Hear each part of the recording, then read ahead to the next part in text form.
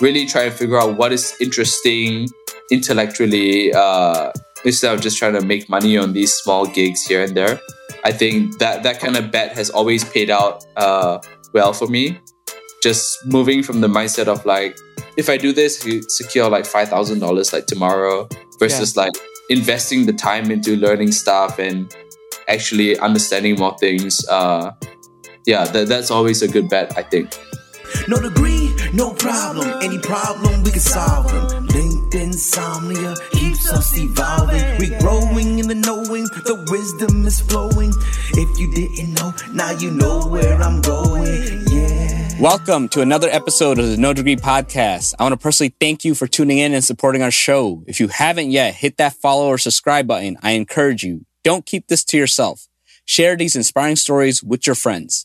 Invite them to subscribe and connect with us on social media. So today's guest is Julian. Can you give a brief introduction of yourself? Thanks for having me on. My name is Julian. I'm the CEO and co-founder of a crypto project called Ribbon Finance. We are like the first and largest structured product protocol on Ethereum. And I think a few months ago at our peak, we had over $300 million of assets on the platform. That's interesting. How'd you get into this? Interestingly, I think I've been like a career crypto person. I got into it in my freshman year of college.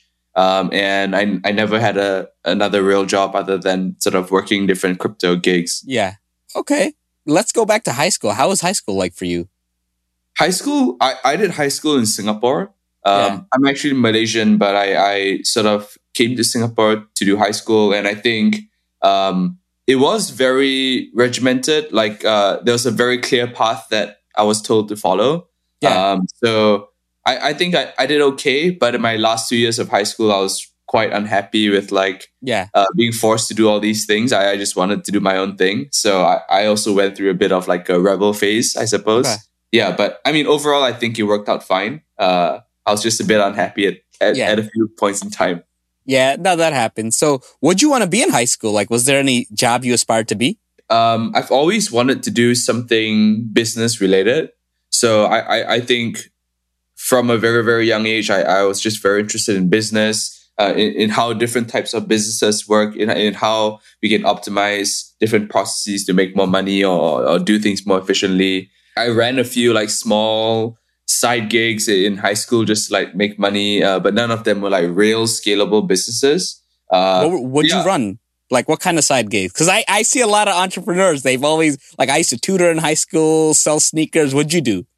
Yeah, I basically resold a bunch of like electronics. I tried to do a bunch of services around like food delivery, all sorts of like random stuff. None of them really took off at any meaningful scale, but I think I wanted to do this kind of thing. Once I started learning a bit more about technology, I think combining like business interests plus like interest in technology, I knew that I wanted to do something in like the startup world. So yeah, I think my direction there was pretty clear, even from like high school or middle school. Okay. So you actually went to college, but how was that like for you and why did you drop out?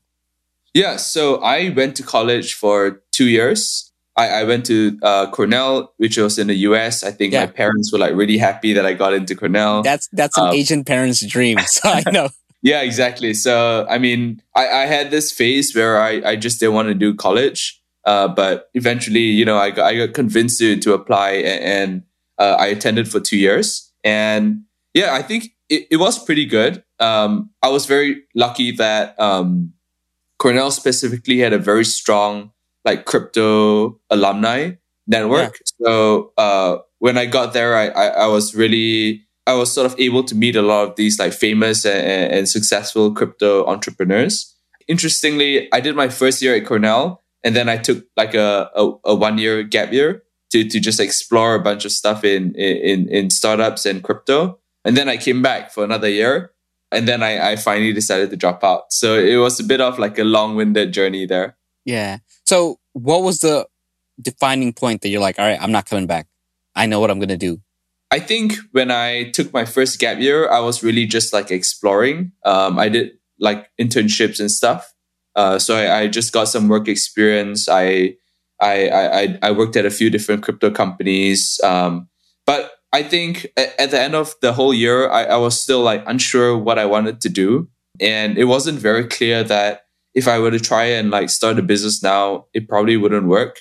This was also in like, when crypto was not cool in 2018. Yeah.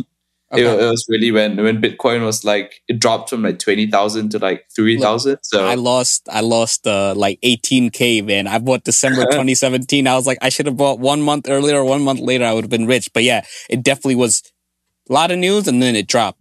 Yep, exactly. So at that point, I was unsure what I wanted to do. So I went back to college. I think I thought, okay, let me just go learn some stuff for like another year or two and see what happens. But 1 year later, I think I started sort of talking to a bunch of people in the industry, and a different company offered me like a really interesting job. So there was like Coinbase, and they were like starting out this new team, which was working on some very interesting stuff. And I was like, okay, if they are willing to sort of offer me a full-time thing, like I just don't need to go back to school. So I think that was also easy to convince my parents because it wasn't as if I was like leaving college to just bum around. Like I had a pretty well-paying job, and it was like a pretty clear path of where I could go. So yeah, I don't think it was as crazy as it may sound.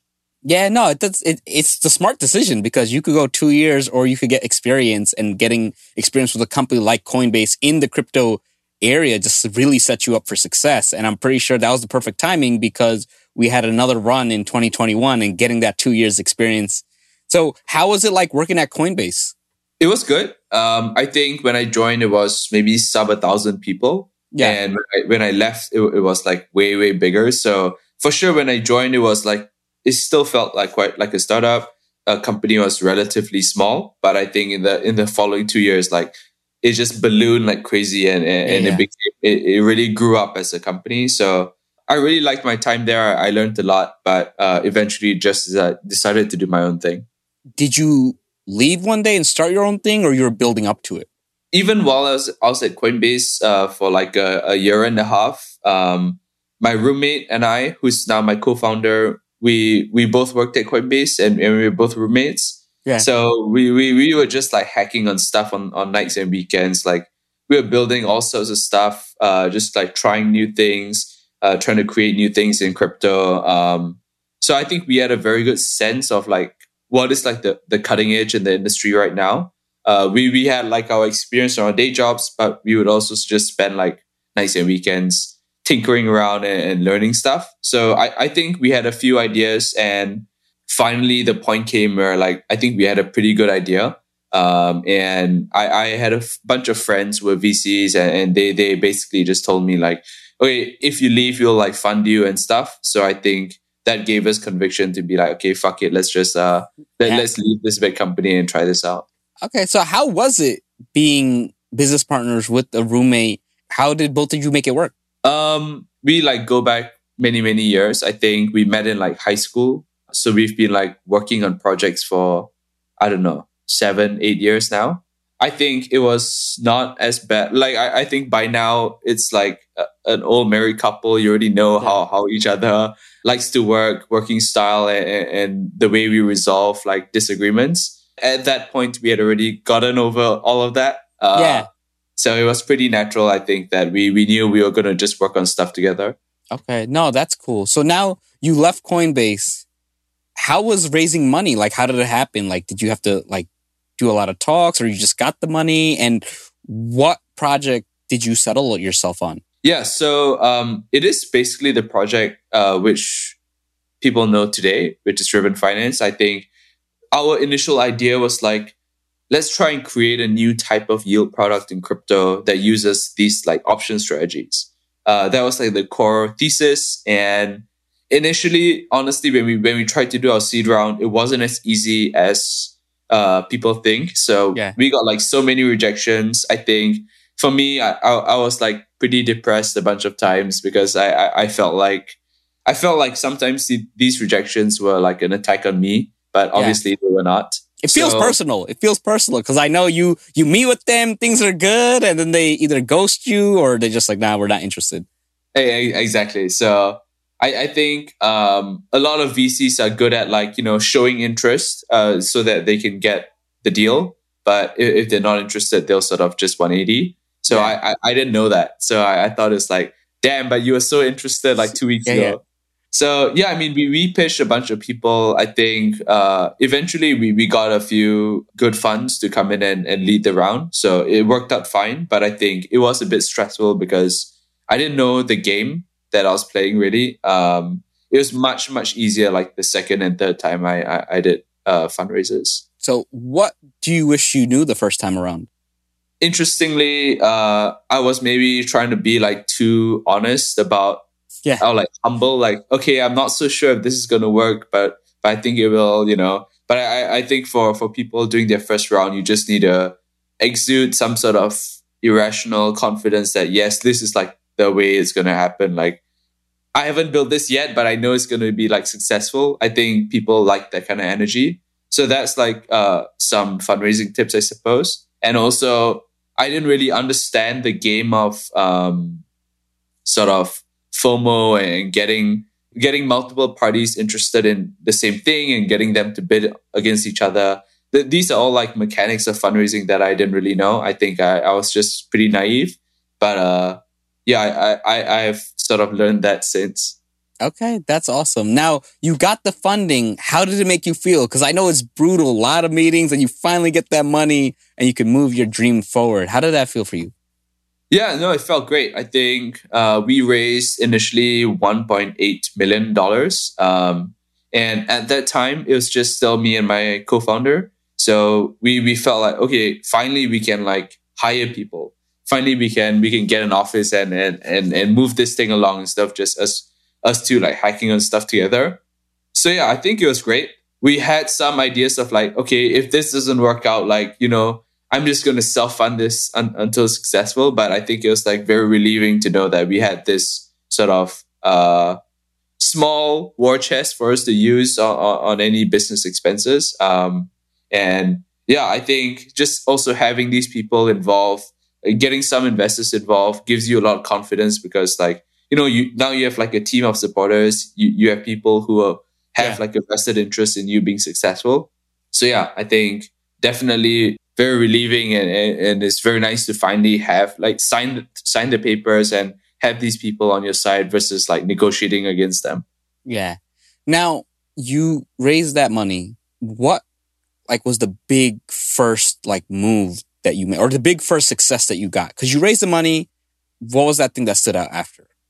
Yeah, so we raised the money 2 months after we started the company, and we launched our first product about 5 months after we launched the company. I think when we launched the product, we had these like caps on how much people could use it because we were a little bit worried about like, okay, what if we launch and there's like too much demand or something? So we kept it at 1,000 ETH for our first product, and I think that was maybe something in the range of $2 million US. Yeah. And I think one very crazy thing that happened was like when we launched the product, we sort of reached these caps in like 10 minutes. Like, wow. We were just so surprised at how much demand there is for these types of things, and people were waiting for it. And we were just sitting there and refreshing, and suddenly it was full. And we were like, holy shit, people actually want to use this. So I think that was definitely the first big win that we had. Every subsequent product we launched had very similar types of traction. So I think that's when we knew, okay, we actually have something here, and let's try and actually scale this from like a small thing to like a really big project. What did you struggle with while building the company? So you had some good successes, you're hitting it, but what were the struggles? Yeah, I think overall market timing and going through these crypto cycles is always quite painful. So if your audience is not sort of aware, we're currently in a bit of like a down cycle from last year.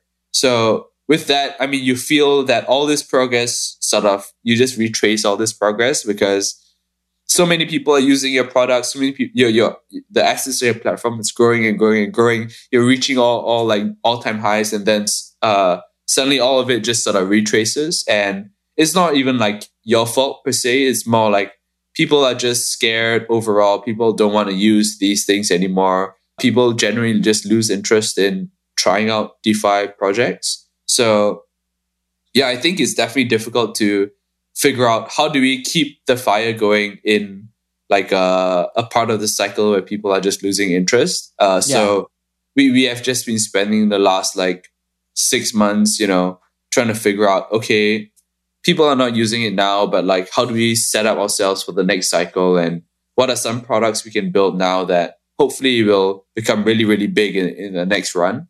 So I think it's a little bit of less of like instant gratification of launching it and it being successful immediately. You have to sort of think a bit more long term and be a bit more patient. I think I'm a bit more in that mentality right now.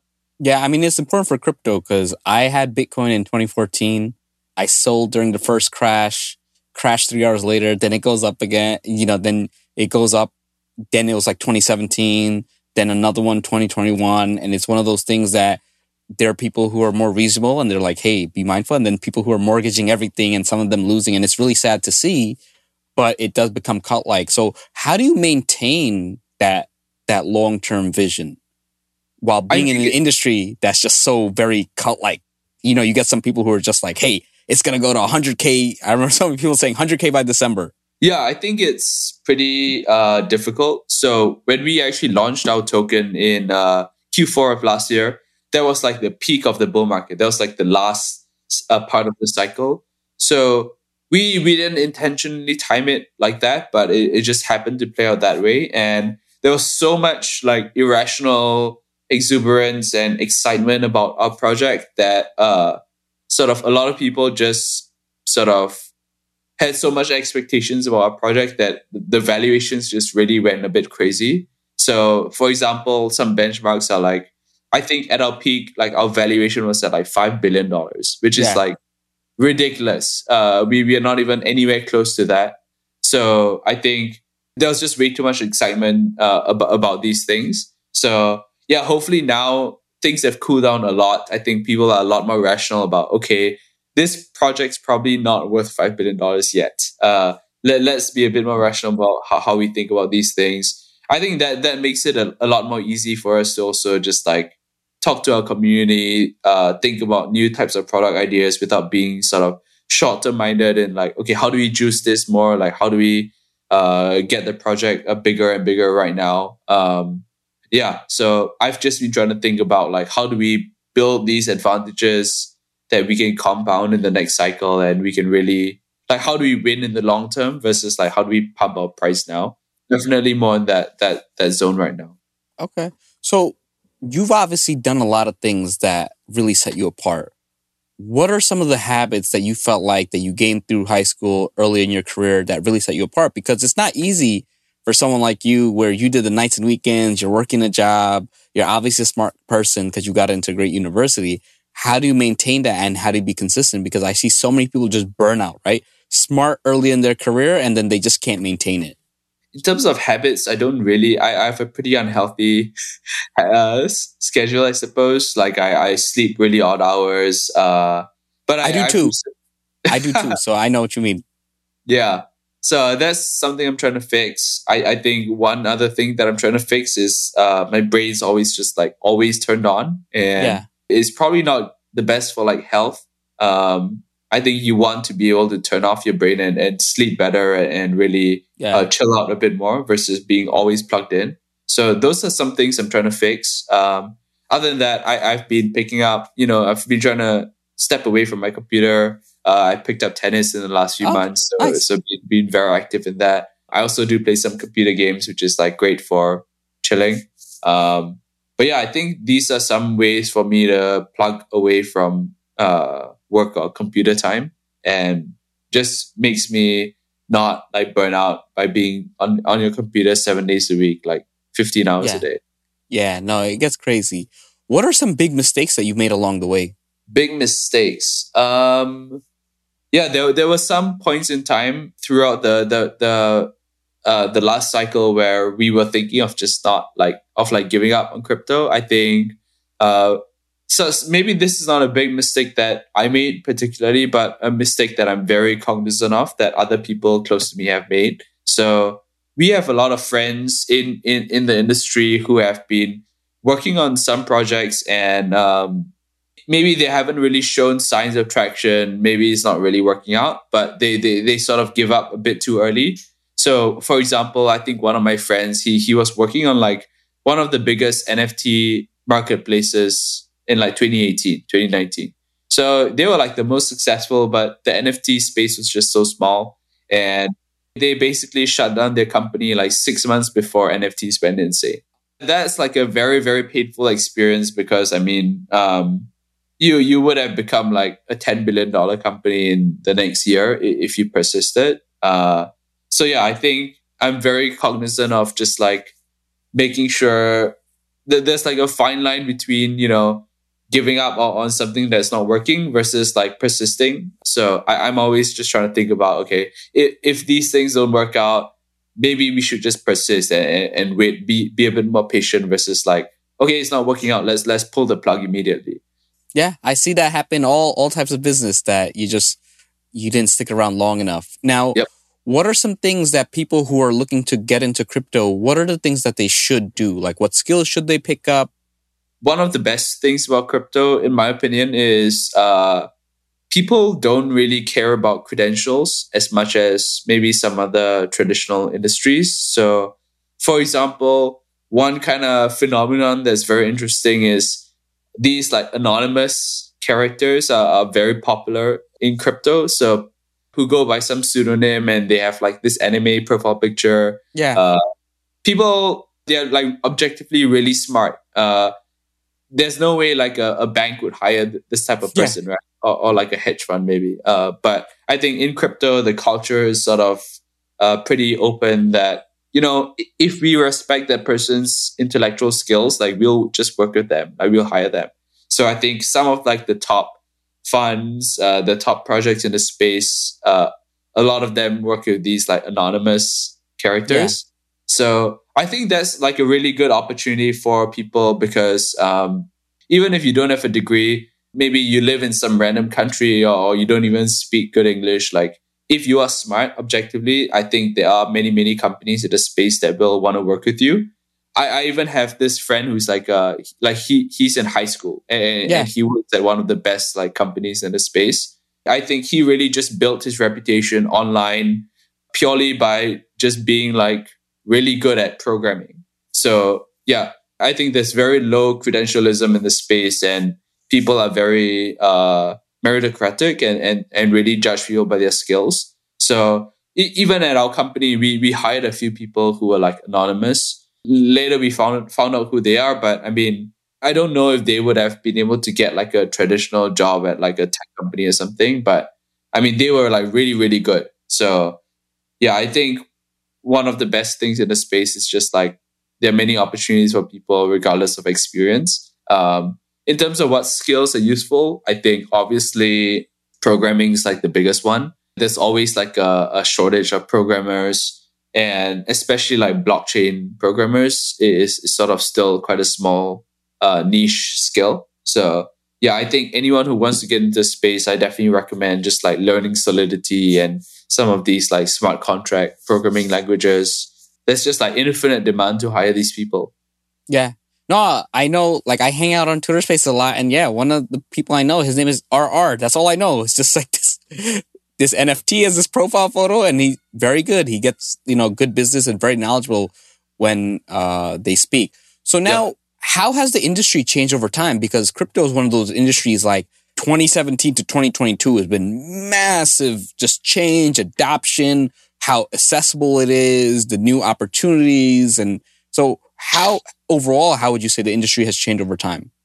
In 2017, there was really not that much substance. So there were all these like crazy ideas of like, let's build Uber on the blockchain and like, let's do all these like loyalty points and all this crazy stuff. But realistically, none of them will really materialize. At that point, they were just ideas. And throughout the last few years, there's been like a new wave of use cases or categories called like DeFi, which is, let's like rebuild the financial system on the blockchain. Let's like take everything we know about Wall Street and all these like financial contracts and put them in code. And that has worked out like tremendously well. Like I think at the peak of like hundreds of billions of dollars within these like DeFi apps, these things really, really took off at some meaningful scale.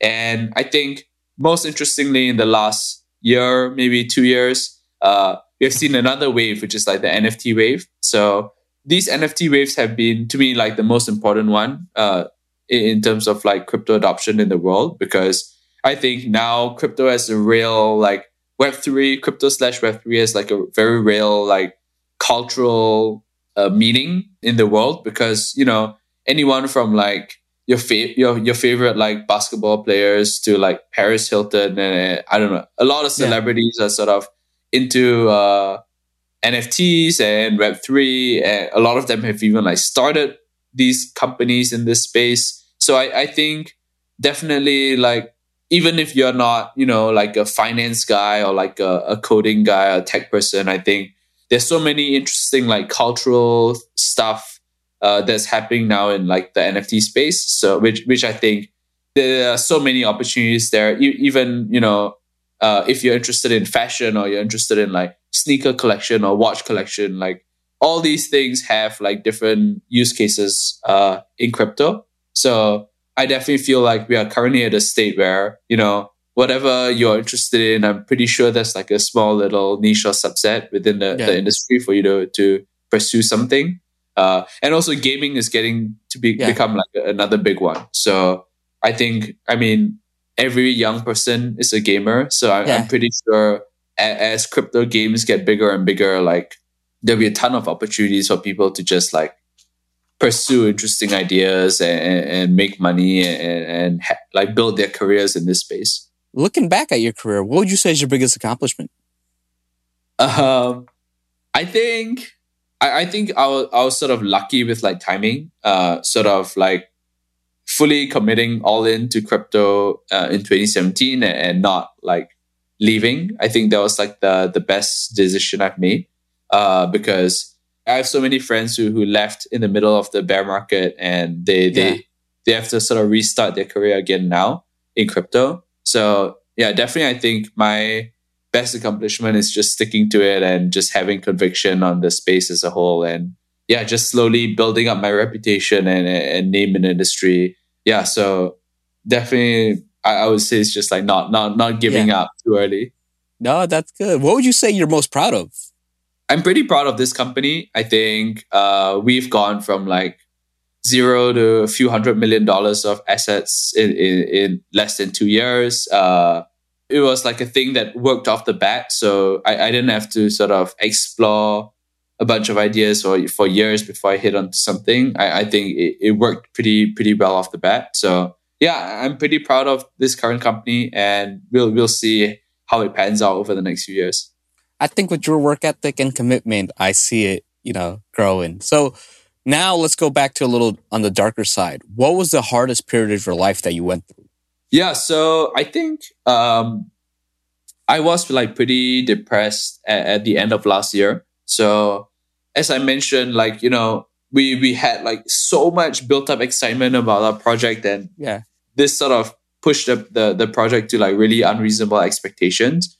So with that obviously came a fall, right? Like once I think some rationality set in, like the valuation of our project just went down a lot. Really just like a correction, but it felt a lot like it was my fault. Like, why couldn't I sustain, these things? Like, why have I let all these people down? Definitely felt it was like on me to fix this problem. But I think, just talking through these issues with my co-founder, thinking about like some things which are like just corrections in markets are not our fault. And there's no like way you can't fix these things. It's just like the natural course of markets. So I think we just had to get over that hump and sort of ignore it altogether and just try and continue to build. But I think for a good few months I was like kind of depressed and just annoyed that I couldn't sort of solve this problem. Yeah. I mean, sometimes some problems just, you can't fix the whole economy, right? There are only certain things that are in your control. Now, have you ever felt insecure about not having a degree? Not really. I think it's actually become like cool to not have a degree. So I would say, a few years ago, maybe like 5 years ago, it would be, you might feel a bit insecure. But at this point in 2022, there's so many like success stories that it's almost a little bit cool and like edgy, like somewhat fashionable to not have a degree. So I always felt okay with it. And at least for me, I felt like, it's not as if I actually did go to college and I tried it out. So I got what I wanted from it. I just didn't need to finish it. Was like sort of my main, how I reason about why I left. Yeah. Now, what advice would you give to people who are sort of 18 and they're really interested in the crypto space? Like, how would you like advise them? Because I found a lot of young people, they're very good, but sometimes they end up they go to like these, what do they call, shit coins, like those coins, every day there's a coin that's like 1/1,000,000th of a penny and it's going to grow when they throw around. But how would you tell them to properly get involved in community so that they're getting knowledge, so by the time they spend 2 to 3 years in the space, they're serious and they can get a good job? I would say like definitely try not to optimize for how much money you can make in the next like month or two. Like that would lead you to just doing these short-term scammy projects that really you won't learn anything from it. So one thing I forgot to say was like during my gap year, I was supposed to do this internship for like a whole year. But halfway through, I felt like, I was doing work in the industry, but I still didn't really understand like the fundamentals of the space. Like there were so many core concepts about like what blockchains were and like how it actually worked like under the hood that I didn't really understand. I was sort of like a web developer at that company, so I didn't really learn the nitty gritty. So I actually left my internship early and just spent like a whole summer like reading papers and like learning fundamentals of like how these things actually work. Just like self-study for a few months. So I actually think that was like maybe the most helpful part of my career. Just like instead of going from, build this, build that, try this, try that, to just actually understanding, okay, how do these things actually work? And I would highly recommend like any young person, instead of just chasing projects and like, trying to make money here and there, like just invest the time into figuring out how these things work, why these things work the way they do. I actually have like a strong core fundamental understanding of the space. I think that is like super helpful in terms of what kinds of ideas you get in the future, in terms of understanding the space, in terms of even knowing like what is just like fake. So yeah, I think if you're young, you have time. Just spend like 2 months, 3 months, really, really reading every paper out there and like trying to learn as much as you can. I would say that's probably my best piece of advice. If you saw your 18-year-old self today in 2022, what would you tell your 18-year-old self? I think I'll probably be pretty happy with myself if my 18-year-old self knew the current trajectory. But I'll probably just tell him like, don't just chase like the next shiny thing like all the time. I think really try to figure out what is interesting intellectually, instead of just trying to make money on these small gigs here and there. I think that kind of bet has always paid out well for me. Just moving from the mindset of like, if I do this, you secure like $5,000 like tomorrow, versus like investing the time into learning stuff and actually understanding more things. That's always a good bet, I think. So now, what are your future goals? I think we are really just focused on growing the current protocol. So we're launching a bunch of new products in the next 6 months. And hopefully, I think these products will get a lot more traction. And hopefully by the time the next cycle resumes, we'll be in like one of the best positions to win like the DeFi market. So I'm very excited for that. I'm excited for you too. I want to thank you so much for coming. I wish you the best, and I'll definitely be following your project. Cool. Thank you very much. Another great episode. Thank you for listening. Hopefully this information was valuable and you learned a lot. Stay tuned for the next episode. This show is sponsored by you. No Degree wants to remain free from influence so that we can talk about the topics without bias. If you think the show is worth $1 or $2, please check out our Patreon page. Any amount is appreciated and will go towards making future episodes even better.